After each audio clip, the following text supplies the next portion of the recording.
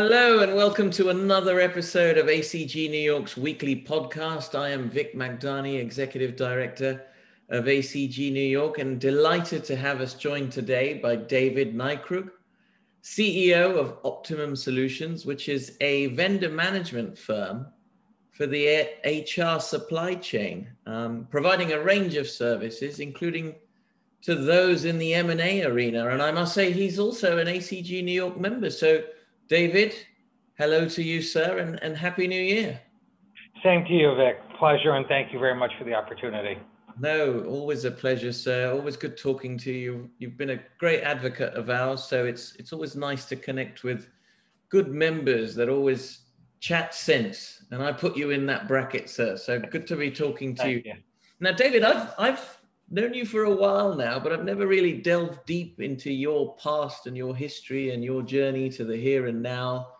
And I love talking to entrepreneurs, and you're the founder of your business. So tell us a little bit about yourself, David, for me and to the audience listening. Well, I don't think anybody ever starts out their life, says, yes, this is what I'm going to do, and actually lands up there, or you land up with, a right or a left turn. But today I'm looking at the world. It's about 30 years now in the world of HR and the world of benefits. The first 15 years, as people would think about it, as you would think about traditionally in the traditional advisory world, both advising both employers as well as about 5 years advising vendors. As the world of HR outsourcing was evolving, the vendors were looking for guidance around what are employers actually looking for. In 2005, I had the luxury of my prior firm being acquired by Capital H Group, which was a private equity-backed HR consulting firm. And then in 2007, I took a step back and I looked at the world from a different lens, and lets you have the opportunity to take a step back and think through, what does the world need? What are you going to do with the rest of your life, and things of that nature.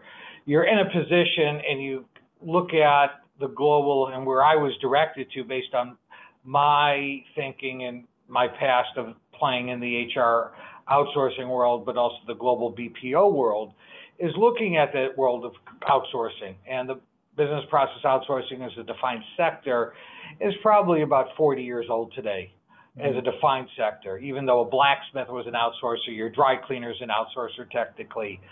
But if you look at that world, that's a well-defined and oiled machine. About 25 years ago, maybe a little longer, there was a concept of vendor management that came into play. And that concept is a premise, or that starts their day, around the world of, it's a lot cheaper to fix a problem than replace it, through holding the vendors accountable for what they promised to do. And through some comparisons, which we'll get into in a bit, that was the impetus of starting Optimatum, and why versus just going and hanging a shingle or going to work for a traditional advisory firm or a consulting firm, decided to go down this path and bring the world of vendor management to the HR supply chain. And how's it gone for you thus far? I'm guessing this past year has been no picnic. It's been no picnic, but starting a firm in 2007 gives you a lot of skills that you hope you don't need again, but yes, end up becoming very useful as being able to sense the market and sense what's going on. Then I'm not stating here I had a crystal ball, but sitting in 2007, we took the strategy back then. I had an executive management team that we decided to go about this from building it first and then going to market versus selling something and then figuring out what in the world we actually just sold and how do we deliver it. That being said, that's where we were in 2007, and we assumed we were going to go full out onslaught onto the market in 2008. The world had a different ideas for us, but the interesting part is that our business model sort of changed coming out of 08. From that perspective, we assumed we were going to be an offense shop around expense management, margin expansion, SG&A controls, where we bluntly became a defense shop, where most of the work for a number of years was cleaning up messes. Mm. And you look at that and you look at what we saw in '08. We saw the business climate. Ironically, in '08, one would assume selling cost savings would have been a home run. People weren't even thinking about it. They had permission at that point to do the RIFs, the layoffs, the reduction in cash comp and everything else, and just rip off the Band-Aid and not even have to worry about the repercussions. And then again, the last year, watching the market in January and February, the highs and the lows, and it was just deja vu to what happened in '08. Yeah, unbelievable. So, yeah. I want to get into those messes, and I guess working in those messes has probably helped you in the last year. Sorry to home in on this past year, but it's been an enigma of a year. But let me ask you, how has the world of HR sort of changed and evolved over time? You talked about BPO services, and we know a lot of vendors in that space that still exist, have morphed into something else, vendor management services. So what's changed over the years, David? What's been the constant and what has changed? And how have you adapted accordingly? Well, depending which part of HR. So if we want to talk about for a moment of the HR function is clearly in the world of the last 12 months had a front seat in the table and driving major decisions within organizations based on risk and based on what needs to happen and moving entire workforces to a virtual standpoint. But I will say this, candidly, there's not much that's changed over the years. At the end of the day, the structure and processes within HR has, you've seen some new vendors, you've seen some consolidation. In the employer-sponsored healthcare world, there's been a mass consolidation over the last 20 years. The retirement plan world, consolidation, and HR systems, payroll systems, you have a handful of vendors. Where else are you going? So from that perspective, I'm going to say that there's not much has changed from that standpoint. Vendors don't want to talk about it. More often than not, paychecks are being still processed behind the scenes on mainframes. Yeah. Well, that being, go ahead. Sorry, no, go on. No, that being said, right, everyone's, you look at, people are looking for new concepts. I think people have gotten a lot better, a lot wiser of what's going on, and just the concept of just trusting the vendor, regardless who the vendor is, whether it's an actual service provider from a product or a service, whether it's the trusted advisor world. I would say that the forward-thinking organizations have taken more on their own shoulders to validate and drive decision-making and drive strategy versus waiting for it to come to them. Well, our audience listening in, of course, is one that are M&A deal makers, predominantly in the private equity world. And I look back at the last 10 years, and it was 2017 and 19 that saw record-breaking fundraising years. Lots of dry powder sat at the front end of last year. And obviously the world went awry. But, we got into Q3, David, of last year, and that M&A activity across the board, actually, and it really was led by the public markets. Lots of IPOs, SPACs transactions within, I think the FT said it was $3.8 trillion worth of M&A activity across the board. And some big deals come to mind. I think Refinitiv, Slack, et cetera, et cetera. So strategic-led acquisitions, a ramp up, like I say, of M&A activity facilitated even by the PE class across all tiers, various strategies, SPACs again, pipes, and those do come to mind. So, but, with that, I'm guessing you've been fairly busy. The people do call on you to help. And what I have learned that the PE class specifically has learned, particularly in this year, is, whether it be through after add-on, bolt-on, carve-out, whatever, you still got to delve deep into organic value creation, no matter what the holding period.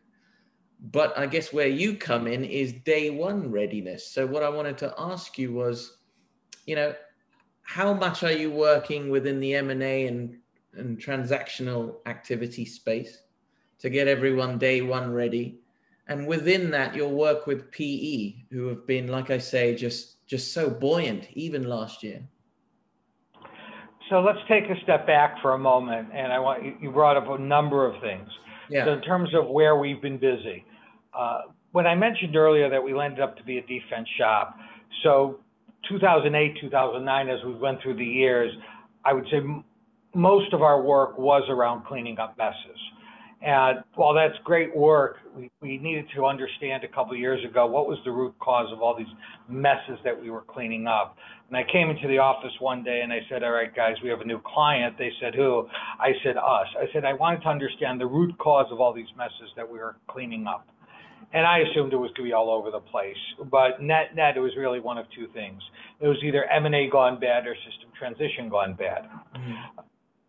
And that brought us to the thoughts where, over the last couple of years where you and I have met and we joined ACG a little over 2 years ago, as saying, okay, our client base is the M&A world. Our client base is either PE, holdco, family office, and the like. And how do we connect better with them? And that's the impetus of joining ACG. That being said, let's talk about the two areas of focus. While there is some support on due diligence, we leave that to the QV and the guys writing the opinion letters out there. But when it comes to the day one, if you're just a PE shop and you're buying, it's a SPA, and you're just buying a single company and it's not a platform, or it's a platform, and not a bolt-on, it's simple. You don't have to really worry about much. But if you're talking about a bolt-on, you're talking about grabbing a piece of a divested entity or the like, you have to start worrying about weeds and getting into them. The traditional advisory world, all the firms with their TAS practices, and they come in from an IMO or a PMO type of basis. They do two things very well. They synthesize all the work streams and they run the Gantt chart. But net, they focus on that while assuming that the acquirer has the bandwidth for day one readiness. Mm-hmm. And as we all know, that may not necessarily be the case. And that's what we found from all of our work is cleaning from the messes, is that nobody was focusing on ensuring day one. When I talk about day one, it's, yes, on the surface, we talk about de-risking the deal. The infamous number we all know is 70 to 90% of all deals do not achieve intended outcomes. And as you start to peel the layers of the onion away, we look at the 3 of the top 5 are employee-related issues. I'm not going to sit here and guarantee to anybody that if they don't pay people timely and correctly on day one, and they don't have their employees' health insurance cards in their pockets for day one, they're not going to leave. But you're just going to give them one more reason. The number of things that have to happen on day one, we run a project list of about 530 tasks of everything that you really need to think about. Most people, unless they've had a mess, don't want to even think about it, don't want to even pay attention to it. That being said, it then comes to, when you look at that, the ones that care have a much better success and are establishing, you mentioned for a moment the SPACs, right? The SPACs are all about a traditional, PE play, LBO play, whatever you want to talk about it.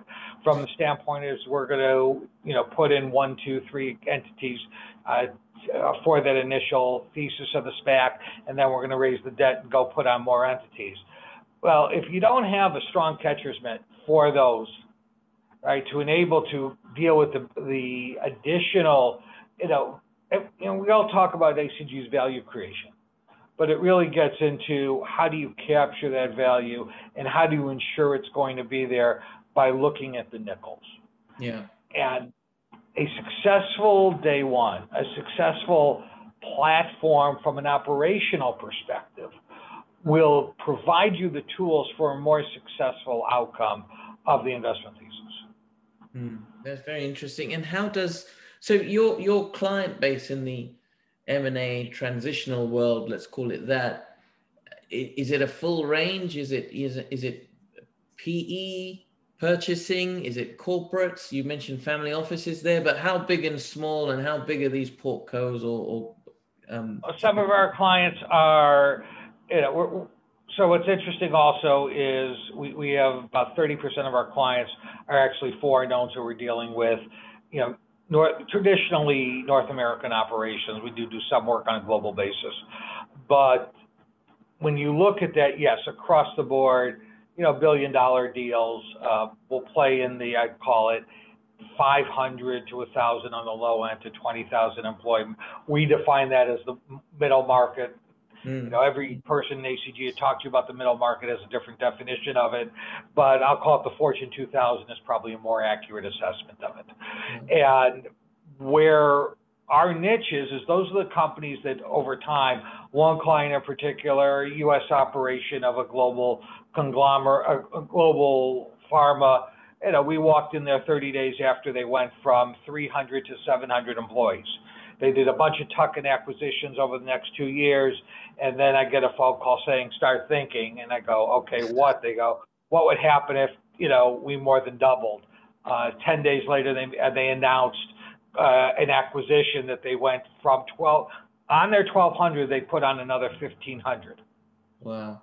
And how does, sorry, go on. So those. No, please, no. All yours. No, I was going to ask, how does, well, I wanted to get into the forensics of your approach and what you look at and the processes and the protocols, but how does one approach you? I guess you're out there, looking at what's going on and picking and choosing who you might want to work with.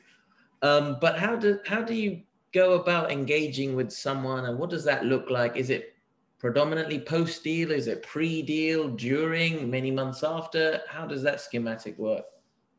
My preference in life is the more time I have and our team has to be able to do our analyses and to get everything set up properly for day one, the better.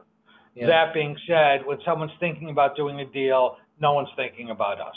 We get the phone call, we hope within a couple weeks before the deal closes, sometimes sooner.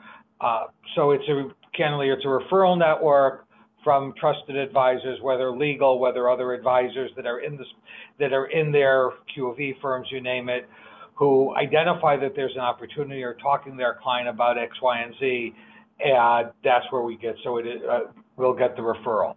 Existing clients, clearly we know what's going on. We're getting the phone calls.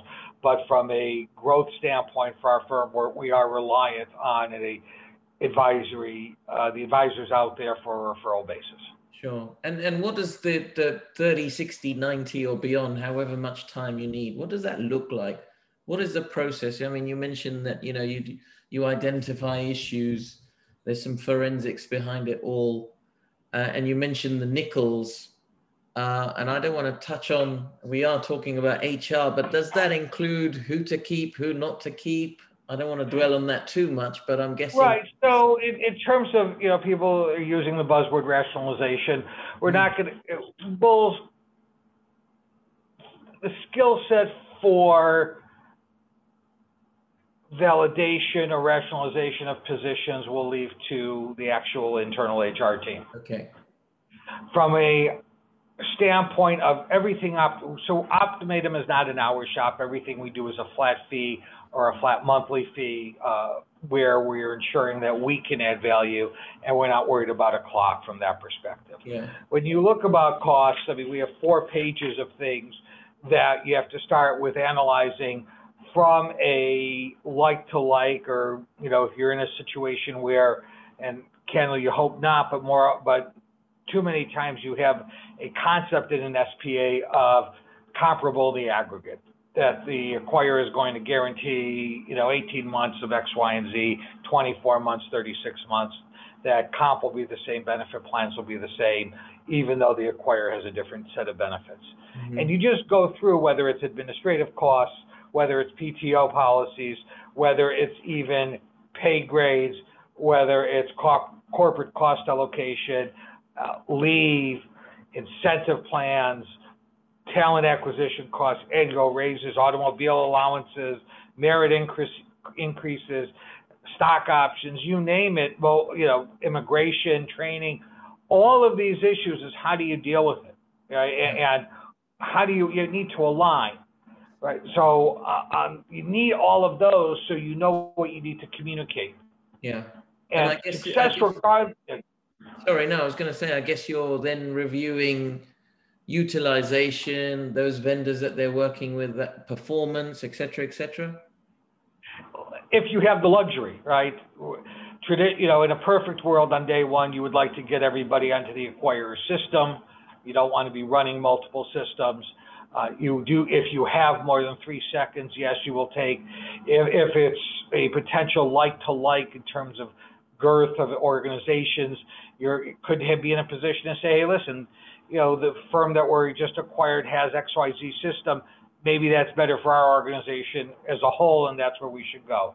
Right. So if we have the time, and that's why when I say every day that we have leeway on for before day one, gives us a better opportunity for post day one synergies. Typically, David, regardless of the size of acquisition, but what are some of the line of best fit issues that you always see and always run into? What should our listeners be wary of and should know that when you talk to them, you might hit on this?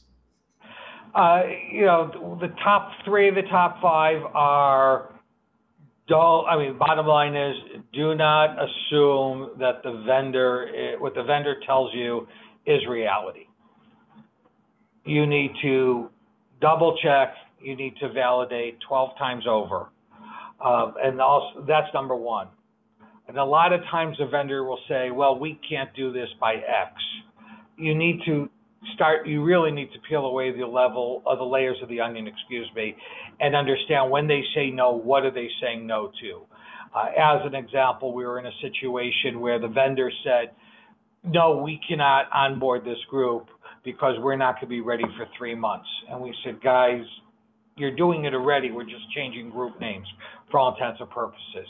And it wasn't that they couldn't deal with the actual service that they were providing.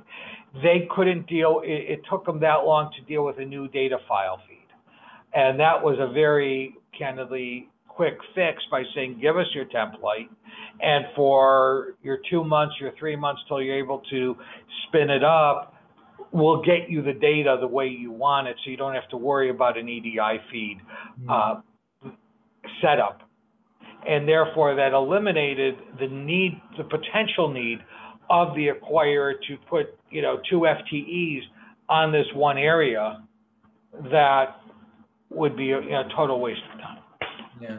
And then as you go along reviewing the programs, are you sort of going forward managing the vendors as well on behalf of clients, or is there a step out point? So at our core, Optimatum as a vendor management firm, is not a firm. We're not looking to, once we move in, we don't move out. We'll leave that to, others that are out there. Everything we do falls into one of 3 buckets or all 3. Forensic analysis, identifying the opportunities, identifying the inefficiencies, going to a realignment is where we're doing the work, fixing the problems, onboarding, whatever needs to happen. And then we transition to ongoing client and vendor management, which is basically saying, okay, Mr. and Ms. Vendor, we're here, you've done X, Y, and Z. You've assured us that it's going to now work this way if it's something we fix. And we're going to monitor that for a period of time. And then ensure that you actually are delivering what you promised to do. When it comes to the M&A world, I would say that the day one readiness really ends at about 90 days post-deal close. But then you get into all the other issues of harmonization, post-day one synergies, you name it, and the opportunities to start looking under the covers and with a microscope at every penny spent and identifying how you can use the girth of this larger entity, larger portfolio, whether, again, going back to what we said earlier, we don't care if it's holdco, opco, sponsor, portco, or family office. There's girth in the purchasing power. And, you and I have talked about in the past, we don't, you look at it, whether it's their shipping charges, whether it's their office supplies, it doesn't matter. They can leverage that. And from our world, within the HR world, there's lots of opportunities, especially on the smaller end. You have a PE shop that has 10, 15, 20, 30 portfolio companies, each one maybe only 100 to 200 employees. But you put them together and all of a sudden you have purchasing power and you can get the respect that you deserve in the marketplace when you go out to leverage your purchasing power. Has the harmonization, as you run into various peaks and troughs over time, so you mentioned 07, 08, that was a time in itself last year. What did you see predominantly last year? What was it that kept you up at night and those that you were servicing kept them up at night as far as HR harmonization and readiness? What we saw is that organizations, now it doesn't apply to everybody. There's a certain mindset, there's a certain culture of organizations that are going to start looking for the nickels. For those that are looking for the nickels, there's ample opportunity. They're starting with first the RIFs, then the furloughs, then the reduction in cash comp. We spoke about this earlier. Yeah. But then it's a matter of, okay, are you stopping there and you're just going to deal with, all right, there's an old saying that goes, top line growth is going to mask all the sins of poor SG&A controls. Or are you actually going to say, what are we going to do about operational efficiency? How can we take out 5, 10%, 15, 20%, you name it, out of the bottom line?